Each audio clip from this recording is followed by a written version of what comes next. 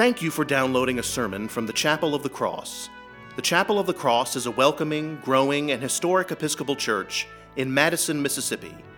I hope you will join us on Sundays for worship at 7:30 a.m., 8:45 a.m., 11 a.m., and 5 p.m., with Sunday school for all ages at 10 a.m. I also invite you to connect with the chapel online at chapelofthecrossms.org. Again, thank you for downloading this sermon.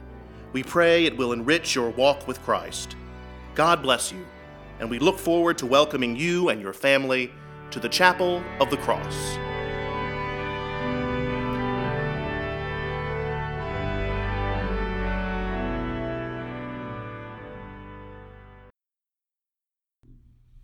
In those days, Jesus came from Nazareth of Galilee and was baptized by John in the Jordan. And just as he was coming up out of the water, he saw the heavens torn apart and the Spirit descending like a dove on him. And a voice came from heaven, "You are my Son, the Beloved. With you I am well pleased." I speak to you in the name of one God, Father, Son, and Holy Spirit. Amen.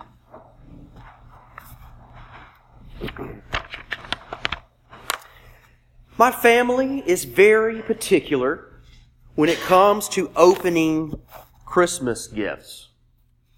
When we open gifts, it is not a free-for-all with everyone opening them at the same time. There is no chaos of wrapping paper being torn and thrown about the place. Instead, we take our time. We are meticulous. We are methodical. I'd like to think we are even thoughtful. It is a process. One person in the family plays Santa Claus. That person brings you one gift at a time from under the tree. You are allowed to open that gift only when it is your turn. Should you begin prematurely, it is highly frowned upon, and you will be gently reprimanded for your eagerness. When it is your turn, all eyes are on you. You take center stage. There is a protocol. You begin by announcing to the rest of the family who the gift is from. Should you forget, someone, usually the gift giver, because no good deed goes unannounced, will kindly ask you who the gift is from. After the generous giver of the gift has been announced, you may then open your gift. Before the gift opening begins, you select your place to sit. You make sure it is comfortable and that you have plenty of room because you are in it for the long haul.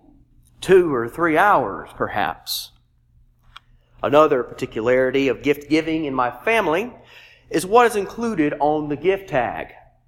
Of course, there is the propriety and the necessity of writing to whom the gift is for and from whom the gift was given. But also included on some of the gift tags, especially if it is a big gift or a meaningful gift, is a short piece about the gift, perhaps a clue, if you will, about what is inside.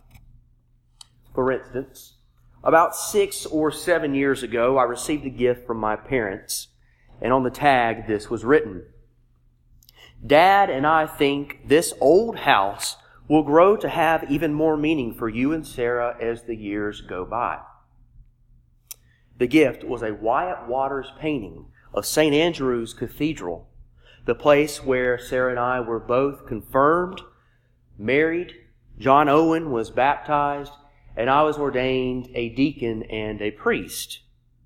On the back of that painting that now hangs in our dining room, there is still taped that gift tag with those words. A second example is from this past Christmas, only a few short weeks ago. I received a gift from my parents that said this on the tag: "We found this looking for something else." I could tell that it was something that had been framed from the feel of the gift as I waited for my turn. What the devil could she have found that was worthy of being framed, I thought. I opened the gift, and it was my degree from Mississippi State.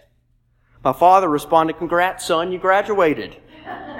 My mom said, "Well, now you have proof that you actually graduated from Mississippi State, besides that chip bowl helmet you have sitting on the shelf in your office." It's true.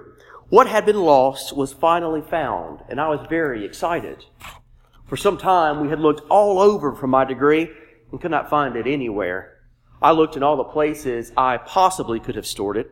My mother looked in all the places she thought she possibly could have stored it.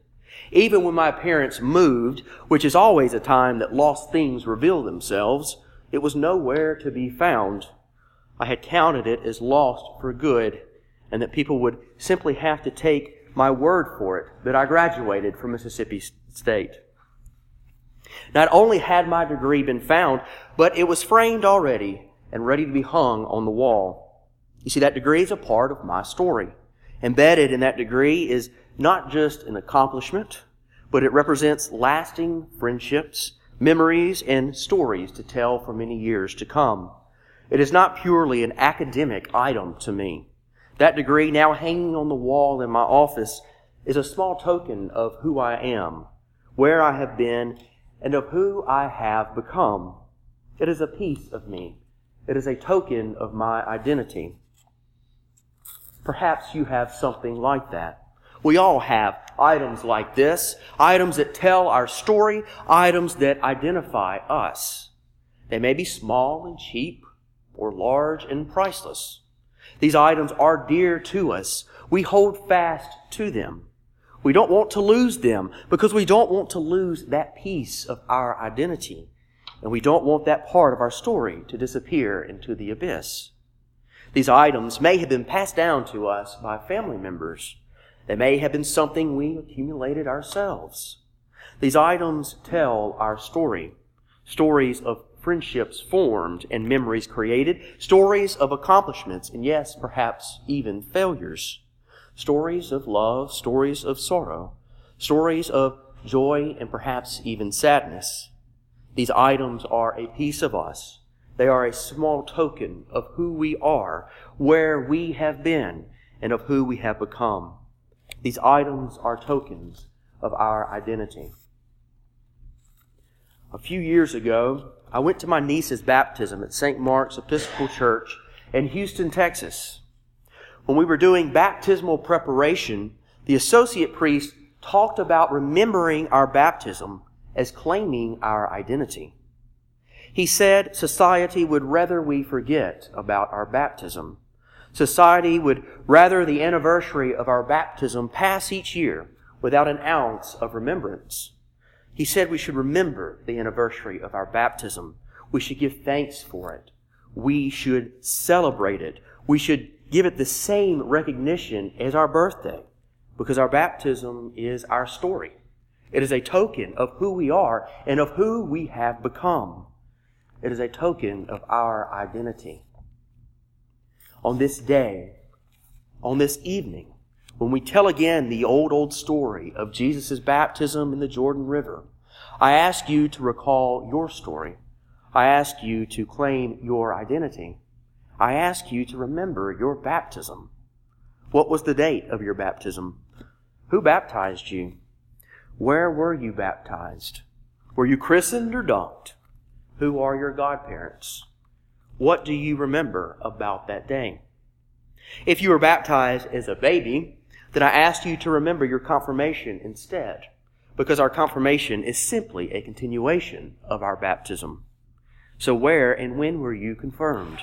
What bishop confirmed you? What do you remember about that day? We have items that identify us and tell our story, such as my degree from Mississippi State. However, our true identity lies in our baptism. The story of who we are and who we belong to can be found in the waters of baptism. Just as Jesus was claimed by God at his baptism, so were you claimed by God at yours. The tearing apart of the heavens was often seen as a medium for divine communication in the Old Testament. So no, at your baptism, you did not see it. No, at your baptism, perhaps there was no voice. But when you were baptized, The heavens were torn apart, and God claimed you. Your identity, your story, is that you belong to God. Remember your baptism. Celebrate it. Remember that you have been marked as Christ's own forever, and there is nothing that you can do to separate yourself from His love. Amen.